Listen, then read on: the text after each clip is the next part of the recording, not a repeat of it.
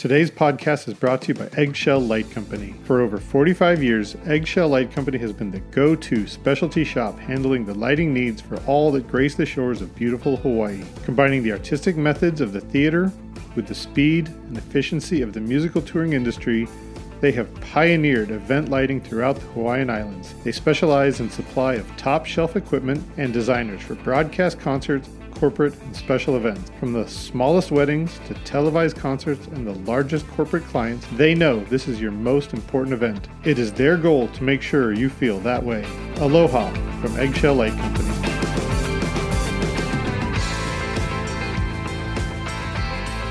Welcome everyone to another episode of LD at Large Podcast. My name is Chris Loos. I am the designer relations developer, Ayrton Lighting, as well as columnist for PLSN Magazine.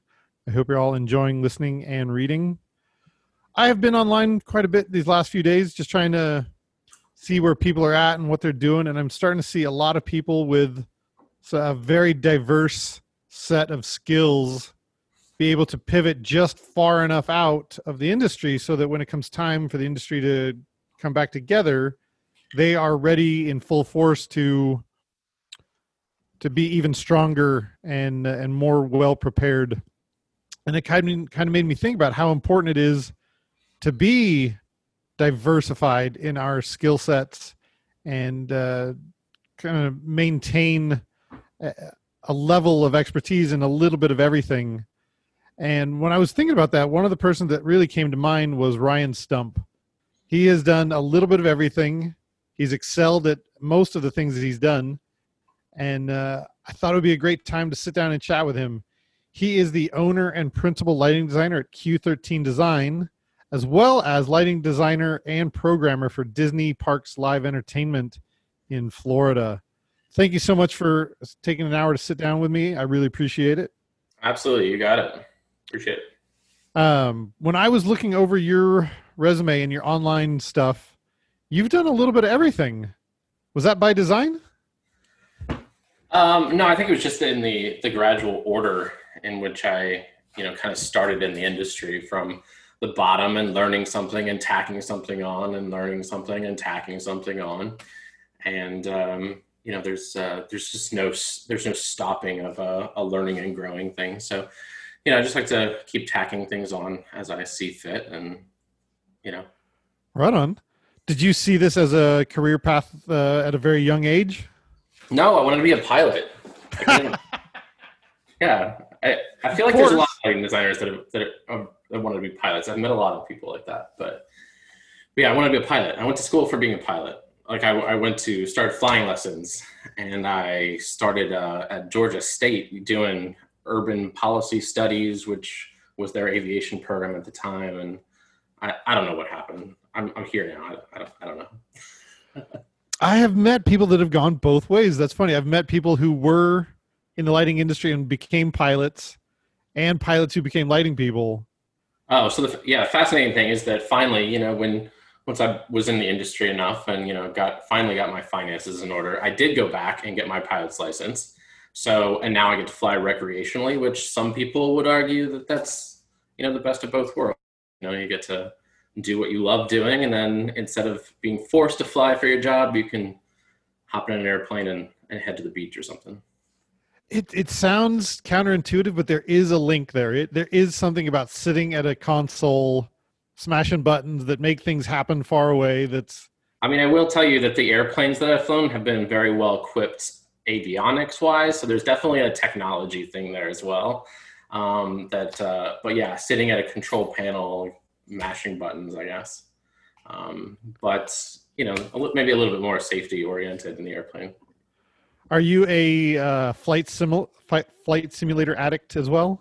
I am, and that just came out. The 2020 version just came out. So that is I don't have it yet. I am waiting on a new machine, and then I was going to install it. But yeah, probably since I was like 12 or 13. Definitely some flight simulator addictions there. I think of all addictions, I think that's a fairly healthy addiction to have, to just sit and fly. It's that or Fortnite or I don't know, whatever the people play these days. I don't know.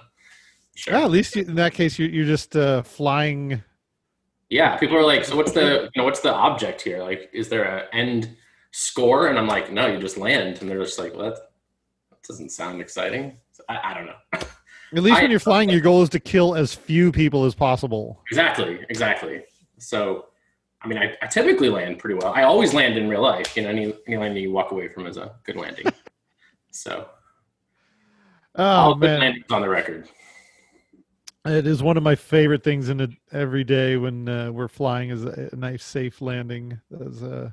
It sounds so mundane, but now that it's only been so long since I've been on a flight, you're like, man, I just can't wait for a safe landing again. Yeah, it's been a few months for since a commercial flight for me. So, but I do enjoy commercial flying just as much as I do, sitting in the cockpit myself.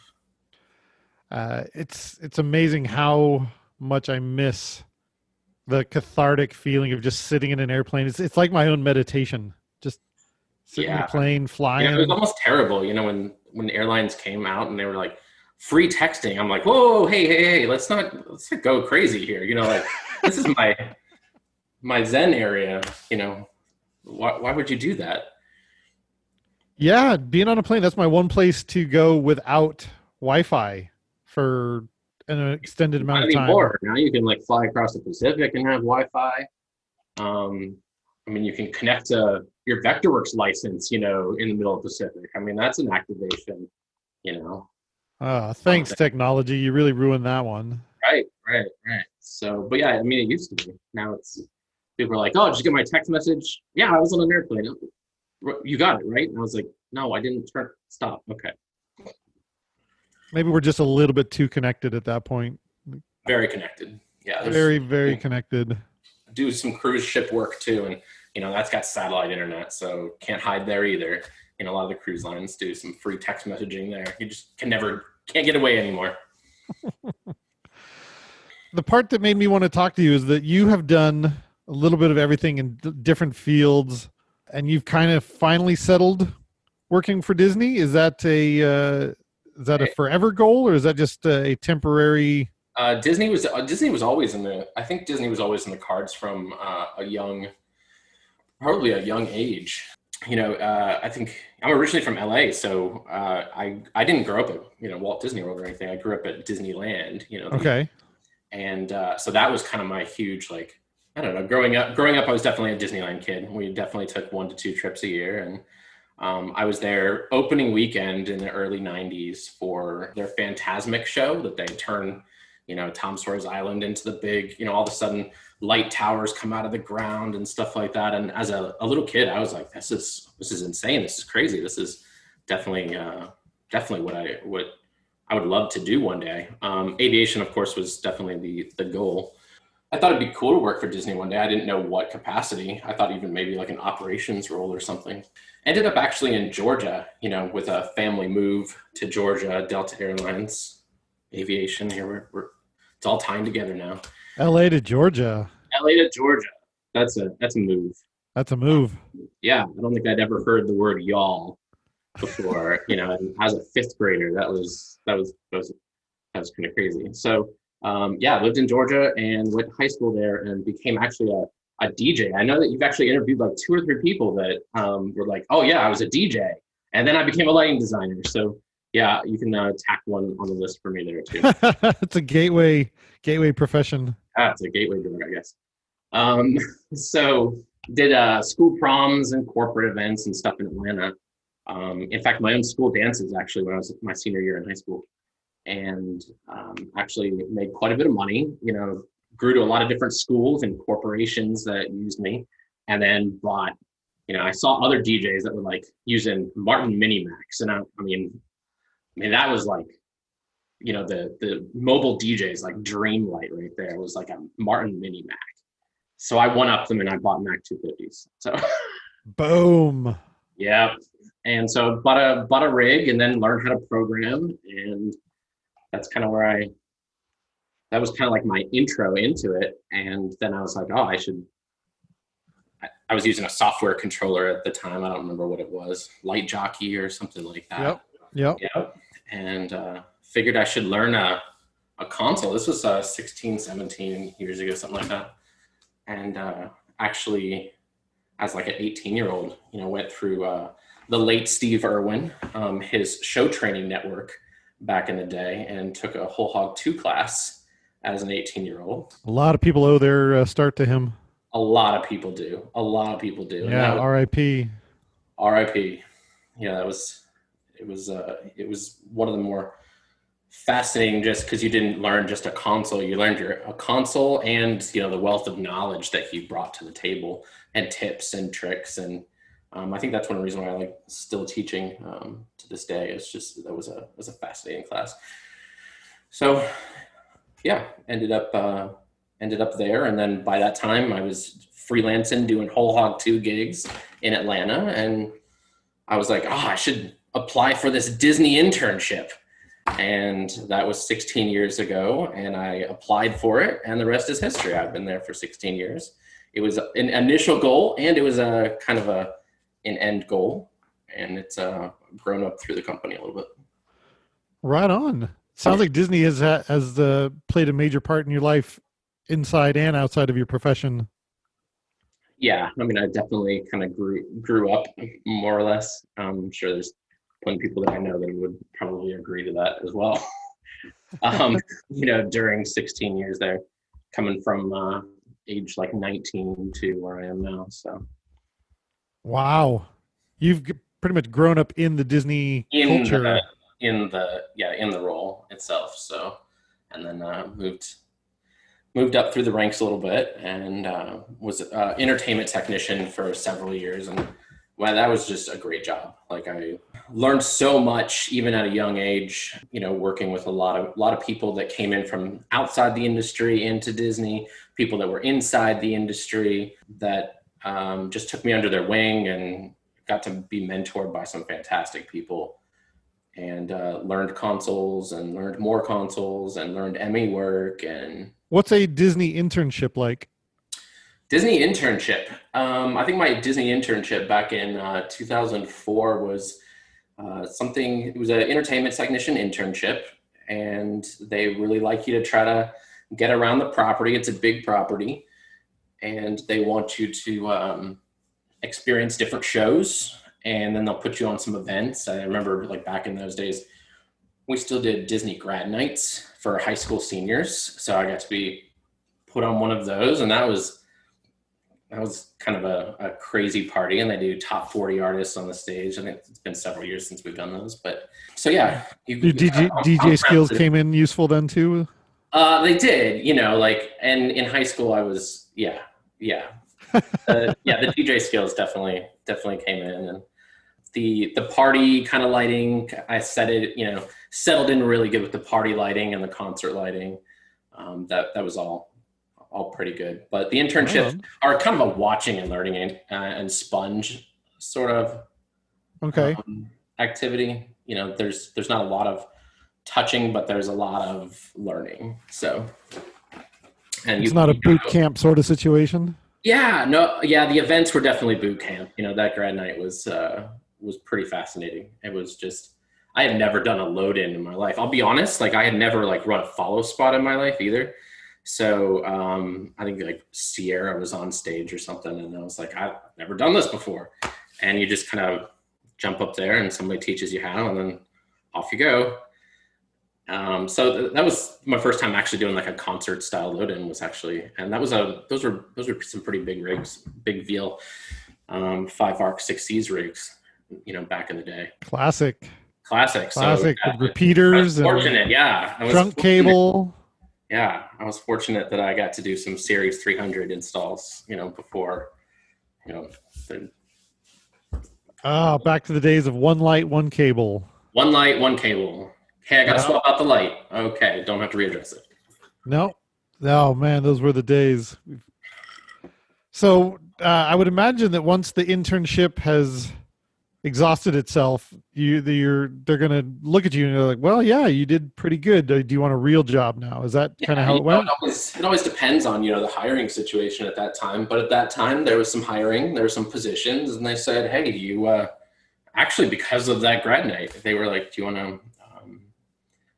to come, work full time here? And I said, yeah, that sounds fantastic. So I I got hired in and did some, probably not a lot of lighting the first few years. In those roles, you do a lot of props, pyrotechnics, a lot of, stage operation show, positions, deck assist positions, all, extremely important, stuff, but just stuff I'd never done before, especially pyrotechnics. That was kind of a fascinating thing, loading the big fireworks shows.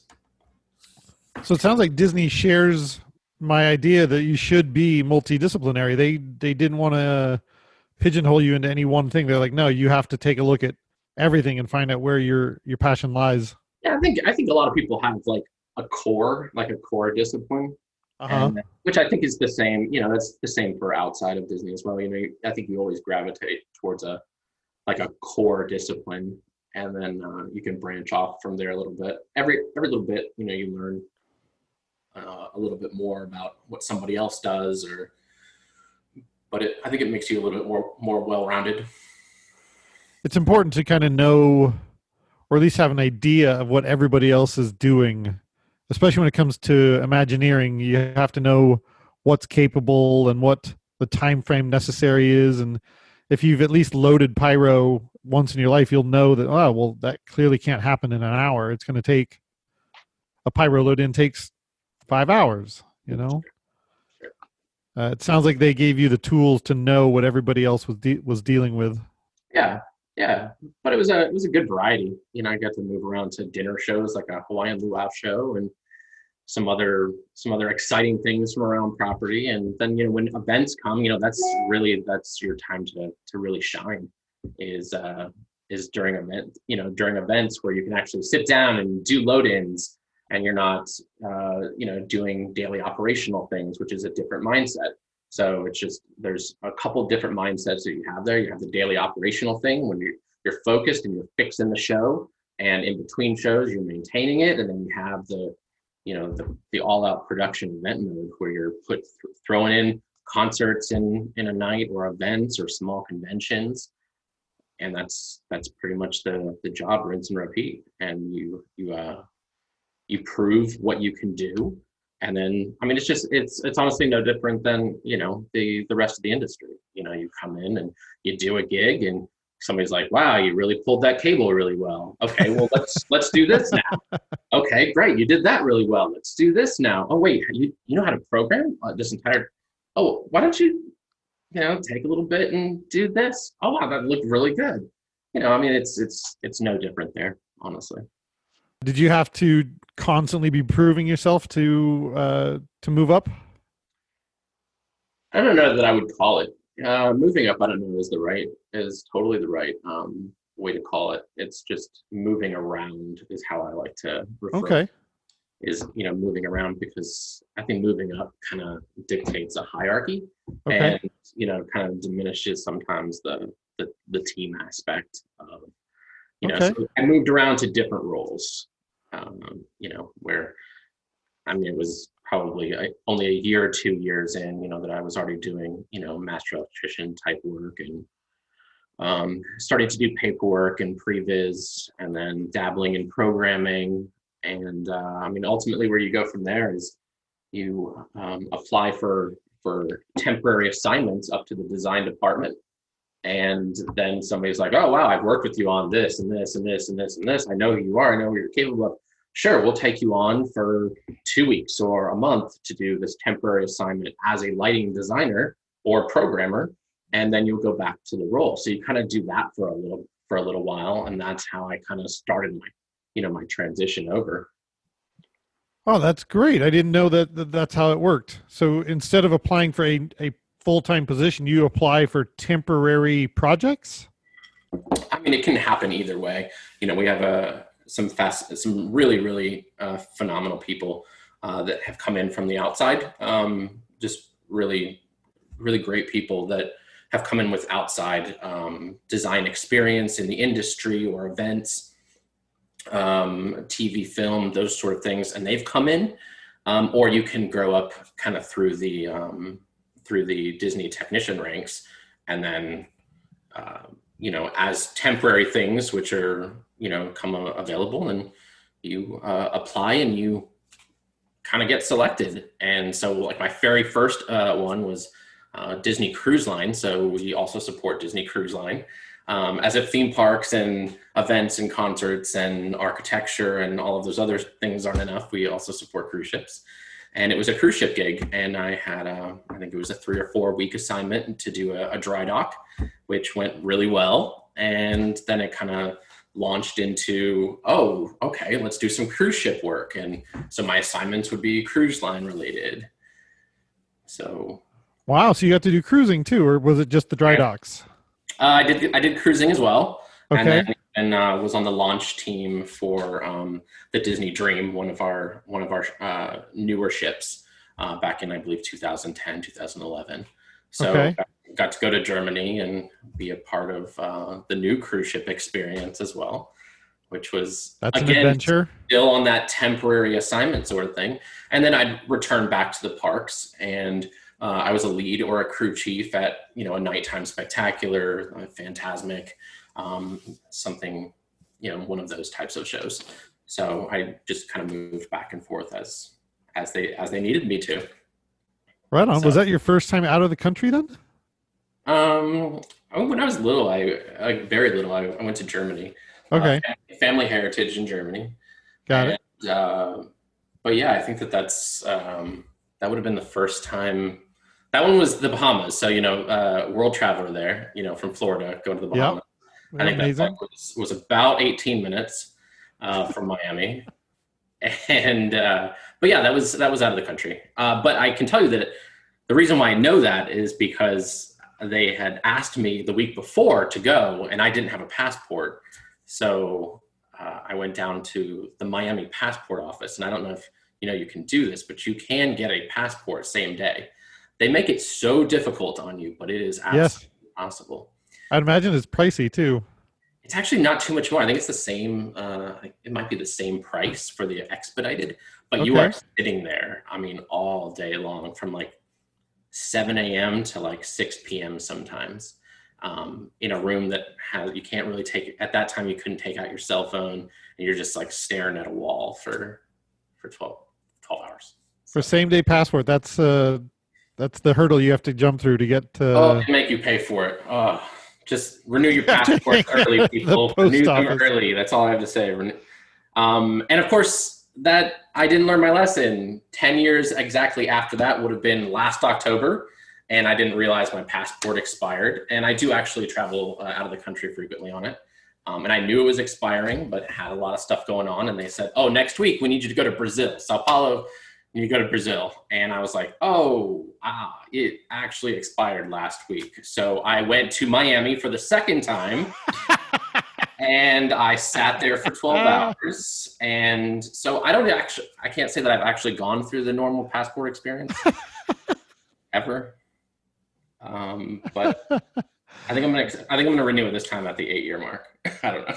Yeah, maybe it's better that you didn't become a pilot. You need to really be up to date on your passport. Yeah, that should have been something that was really necessary. Yeah, sometimes we don't learn our lessons. Yeah, passports are. Yeah, without going into too much, I can go into stories about passports, but we'll skip that one for now. That was so fun. So it sounds like Disney was willing to send you all over the place to learn new things and be a major part of the team. Yeah, I've been part of several teams. I went out to Disney Hong Kong, and I don't know, that just popped up on Facebook memories. Again, those Facebook memories will really get you. Yep.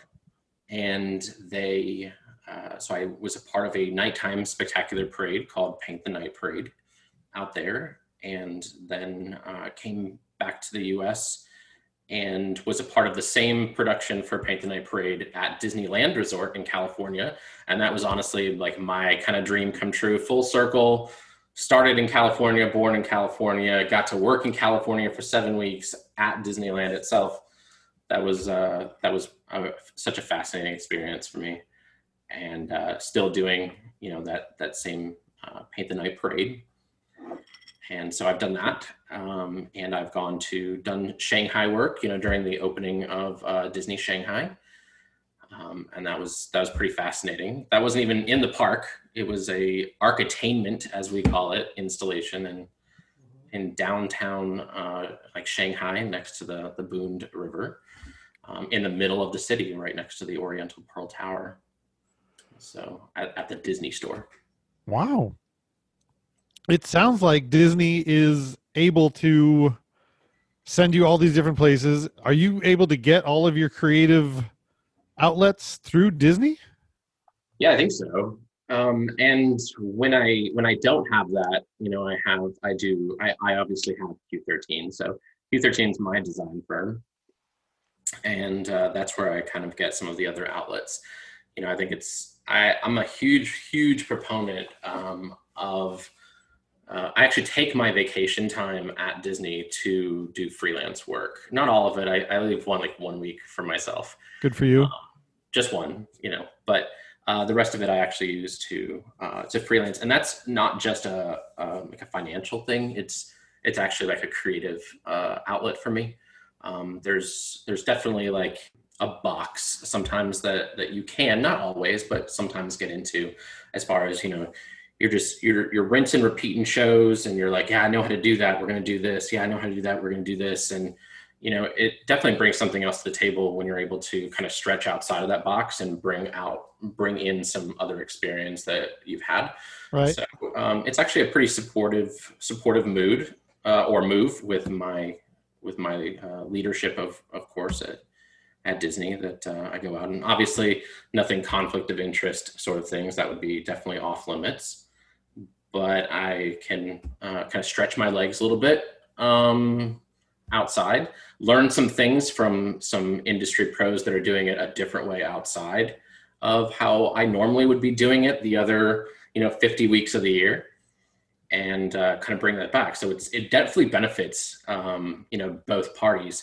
I'm at the, in the corporate designer role, I've had to definitely learn some people and teamwork sort of skills that, and political skills that actually go a long way when talking to producers, promoters, artists, other colleagues in the other world.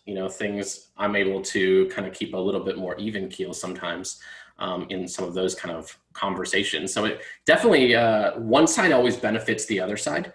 So it's fun going back and forth. That's a great way to burst that bubble. A lot of times you can get inside a political bubble and you're like, well, no, this is the way we've always done it. And you can easily go like, well, no, I just did another project and we did this way so much more effective, so much more efficient. Yeah. And It doesn't mean that the first way was wrong, but I think that in our industry, we're always kind of learning new ways to do things, and programmers especially are learning, new ways to program things or skin that. And designers are, have fun new techniques. I don't think we copy each other, but we definitely, take influence from each other. And so I don't find that it's a bad thing at all. I agree. I think that's a great way to just keep a diversity of opinions and ideas and a wealth of new information coming into the design process. Some people don't. I think it benefits all parties. Yeah, some people don't need to do that. They could turn on the TV and watch and get influenced by something they're watching, or go to a show, or sometimes I like to just jump in and actually do other gigs. That's what works for me. That's not for everyone, but it's what works for me. So have you picked a preferred discipline? Do you like programming, designing, directing? Which one eases your soul the most? Programming, probably. I would definitely be considered a programmer designer. Okay. So I kind of slash those two together. But I think that's probably where I live most of the time. In a corporate role, I definitely have to do a lot of lighting directing, and I do try to use delegation to kind of have a diversified team that can pick up certain tasks, because it's very rare that we have just one project, happening at a time. So definitely have to split my time between, multiple projects, but I definitely I usually find time to leave myself enough time to sit in the designer programmer seat in the hot seat at the end, actually do the queuing, the queuing part of the job as well. I do the majority of my own system design along with teams of talented people. And for me, I like to be involved in every part of the design process, Okay. because I sit there and I'll tech a system and I'll design a network and I'll design, show systems to play back, program, these types of shows. And then, once I've built it, it's almost like I get to play with it. So it's like, it's almost just like putting together your toy, and then you get to finally play with it a little bit, kind of work it out. The creative part is like the creative outlet, the fun, the cherry on top, the let's make art. That's awesome. From what I know about you, you're very detail oriented. So I'd imagine it's important for you to be a part of all that, all the build out process. I need to start to try to not be so finger on every piece, because I do have a lot of creative people that I work with and talented people. And I do trust them, but sometimes it's hard to take your finger off of certain things. But I do like to make sure that the wheel is rolling. We are rolling forward, and we are putting the ultimately, it's putting the best product out there. Whether that's for my own business or for someone else's business. Like Disney, it's really important that the end product, the end experience is what we're going for. Right on. Yeah. Another thing that I noticed on your website or your resume is that you went from intern, from learning from the current people in the profession, to quickly you turned around to be the mentor yourself. Did you enjoy teaching as well? Yeah, I've actually I've taught console classes for quite a few years now, beginning with Hog and moving into the MA range. But that's always been kind of a passion of mine. And the fascinating part about if you really want to learn a console, actually one of my biggest tips is to start teaching that console. Learn your base, and then find someone to teach it to. Don't start lying and making things up about your teaching, but take what you've learned and now teach it to somebody else. It's just a repetitive learning process. And the majority of what I've learned, console programming wise, has been teaching somebody else, which is just, again, it's a repetitive function that keeps these concepts in your mind. You'd be surprised how many times you've overlooked that function on a console that you've never used, but you don't know what it does until somebody in a class says, hey, what does that do? And then you have to say, all right, let me look this up. And you're like, oh my gosh, this is a brand new function I've never used before. So part of the teaching thing that I like doing is teaching reasserts my own learnings back onto myself and keeps those core memory functions, active. Yeah, there's so many times where a question comes up and we're like, I also don't know. I don't know what that button does. I've never used it, and not until somebody asks, "What does this button do?" Like, geez, let's discover together. Yeah, that's how it works. And I would say more than half the time I'm like, oh, I can find a reason for that. So I think that some pretty good advice for anybody that's trying to learn a console is to learn the core basics and then teach that back to somebody, and then learn a little bit more and teach that back to somebody. Me and another individual were the two people to bring some of those consoles online at Disney. And so obviously we had to do some teaching. So I taught console classes probably for the last several years. And we had to make sure people could operate all those systems. So it's a good way to learn it, and then to just continue to hammer those concepts into your mind until they're second nature. So when you're the teacher in your professional role, do you find yourself becoming tech support even outside of work hours? Yes.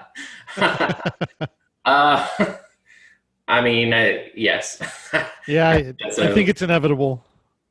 Yeah, and I don't mind as long as they don't get mad at me if I'm in a movie and I don't respond.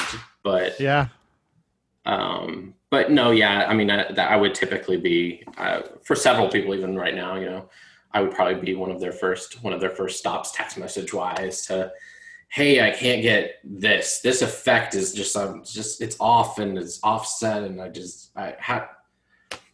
So yeah, that it does. And when you teach upwards of over 100, 150 people, that's uh, a lot of people that sometimes can jump on you. But That's a lot of tech support.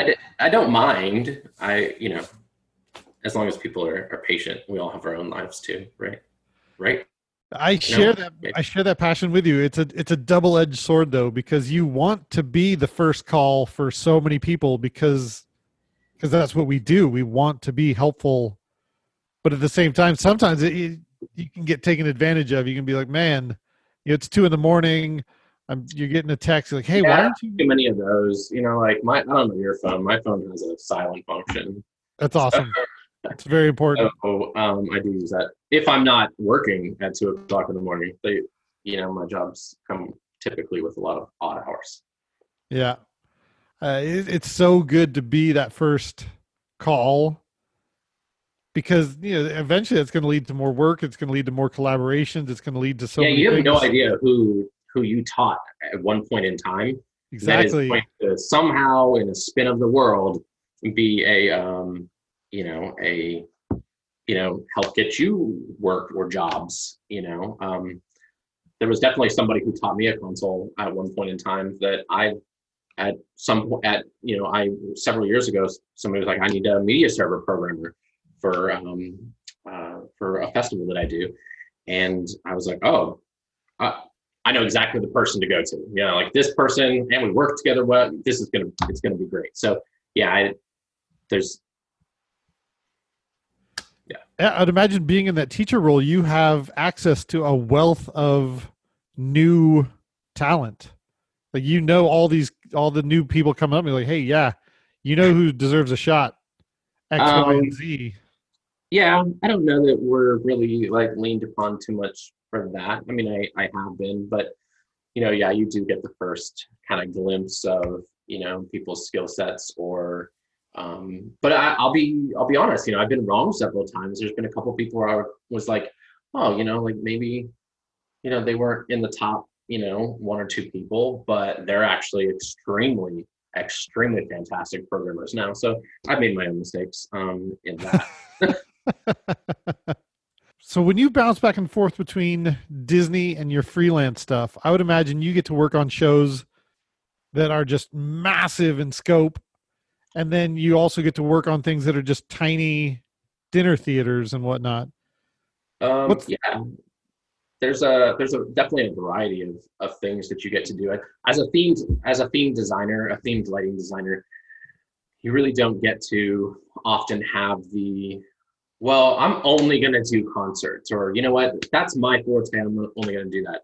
Now that is something that you're going to have to that you're going to have to do, more than likely at some point during your time there. But mhm. it's you actually have to dabble in so much. So yeah, it can be the nighttime spectacular in front of the castle, and then it can also be a meet and greet for a world renowned character, which both things are taken equally seriously, and both things have a different ability to be creative with it. Which one has a huge budget, one has a lighter budget. Uh, Mhm. Ultimately, you definitely bounce around into a lot of what I call subgenres of lighting. Subgenres. Good one. Subgenres of lighting. You bounce around. I do program the lighting on the castle itself. So that is definitely an architectural type of element, obviously. And then there's shows, and then there's fireworks spectaculars, and there's meet and greets, and then we also do other architainment things or lighting events, special events. Things pop up, and like there's no end to the run of a themed lighting designer. You can be asked to do almost anything at any day. And you could be at a theater tomorrow, and you could be outside doing a party the following day. There's no limit. And, I'm fortunate to work with a really great team that's also equally versatile to be able to bounce between sub-genres, pretty well.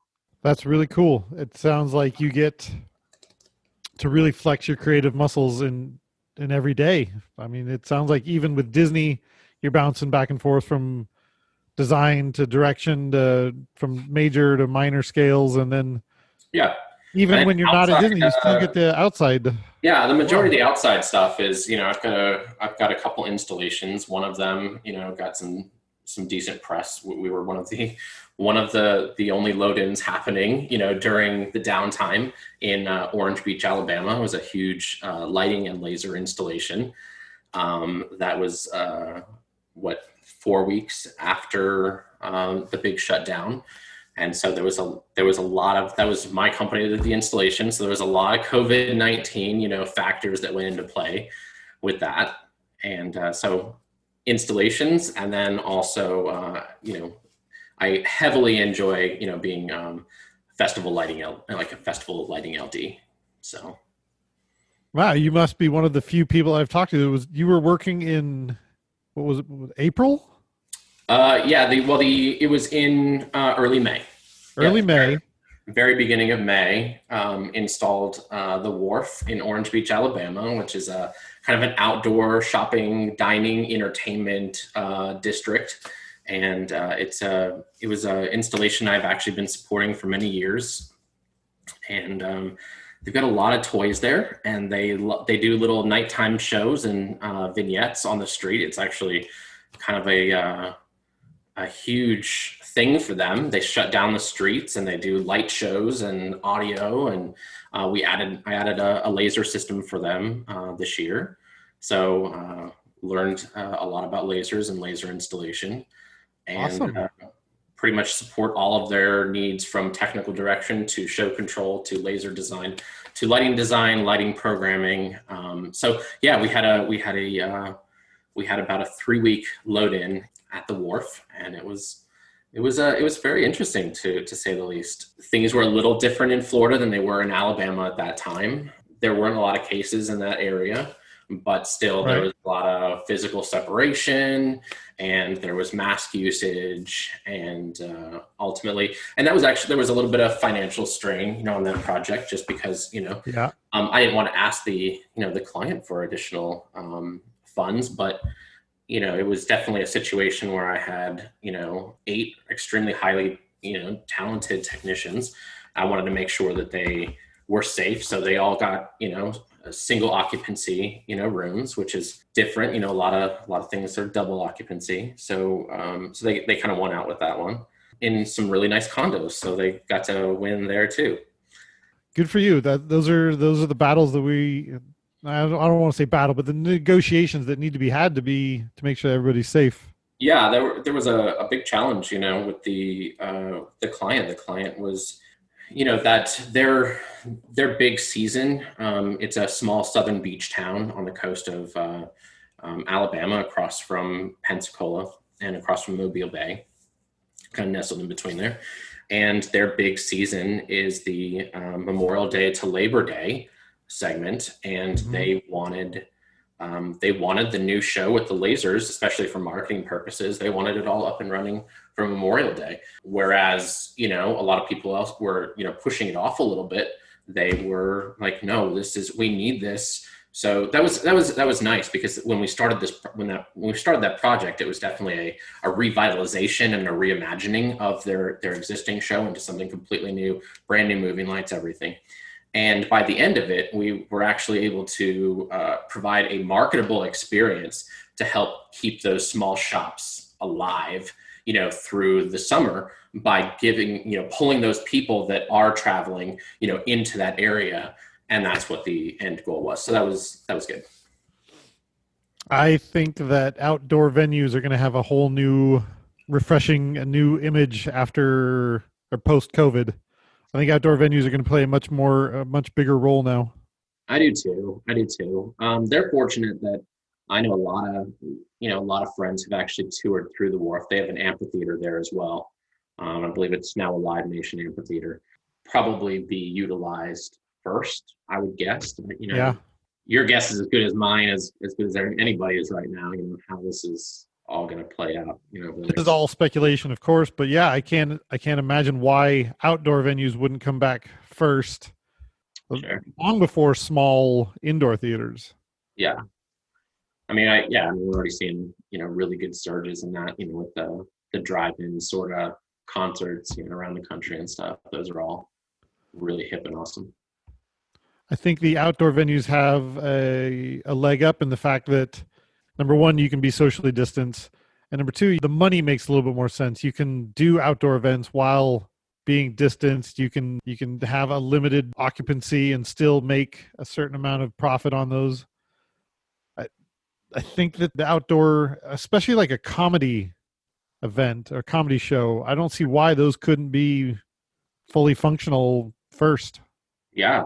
We need comedy anywhere right now. So we need comedy pretty bad these days.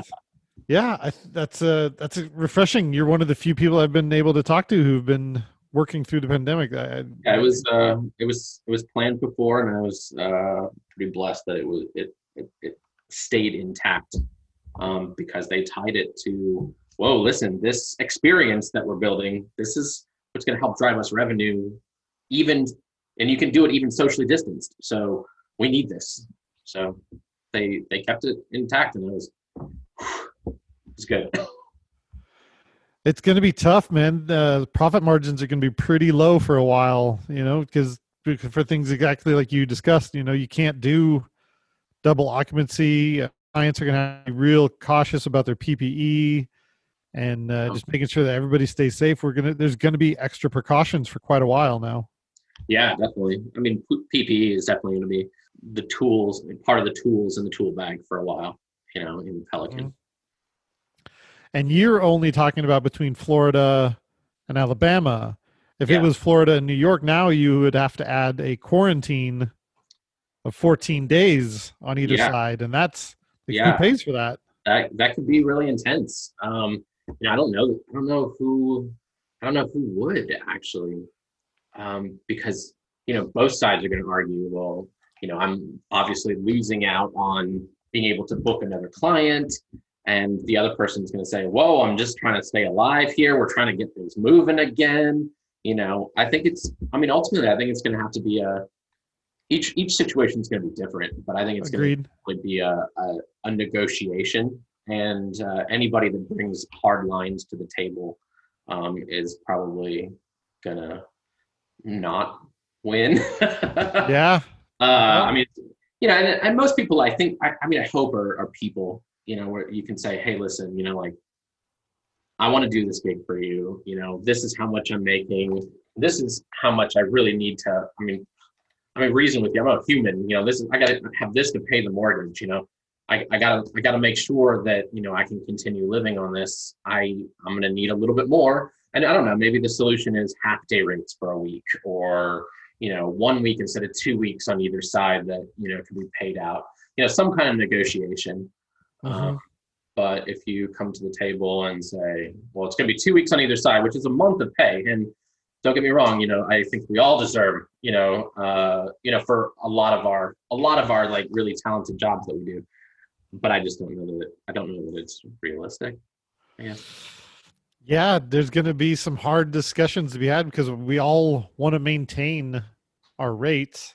We do. Because we've worked for years to get to this level.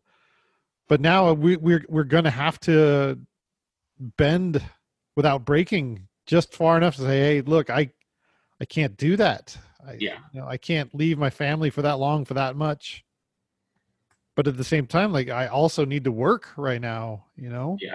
There's going to be a lot of tough discussions to be had. Yeah, there's going to be a lot of, I think that the ones that, a lot of people that are latched to promoters or artists, I think are in a lot better place probably to have those discussions, and those negotiations back and forth.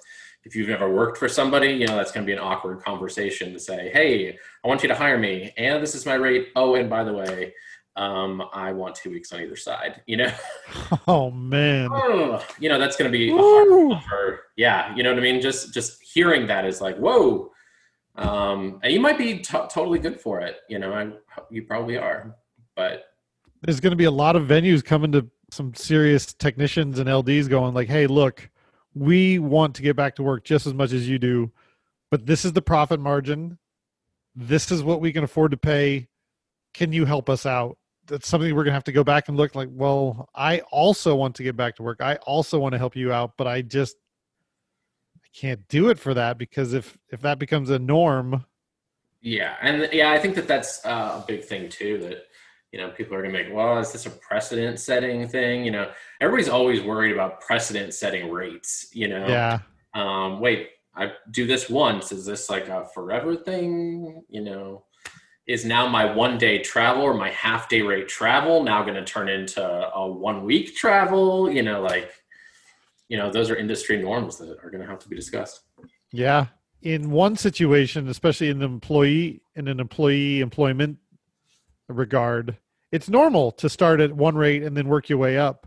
In the freelance world, it doesn't always work that way. You don't get to charge X for your first tour and then charge X plus 0.5 on your next tour. And then right.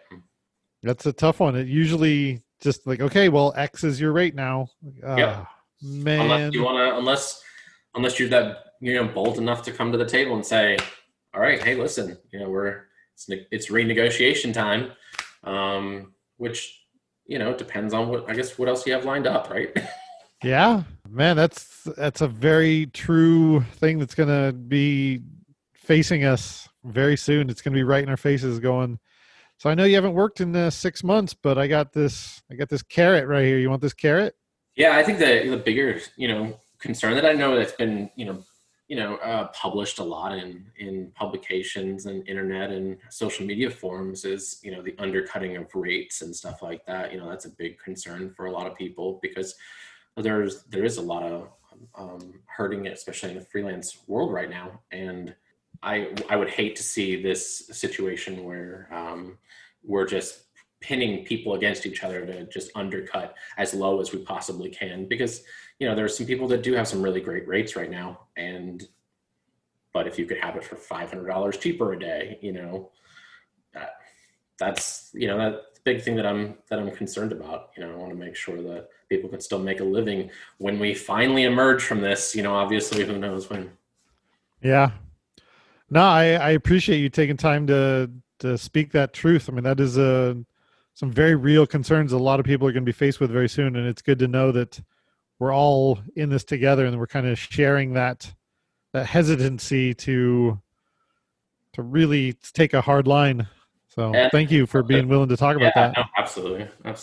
Cool, man. Well, I hope that all of my audience has a little better idea of who Ryan Stump is and what you're working on these days. I really appreciate you taking the time. Absolutely. It's a good time. I look forward to doing this over real drinks.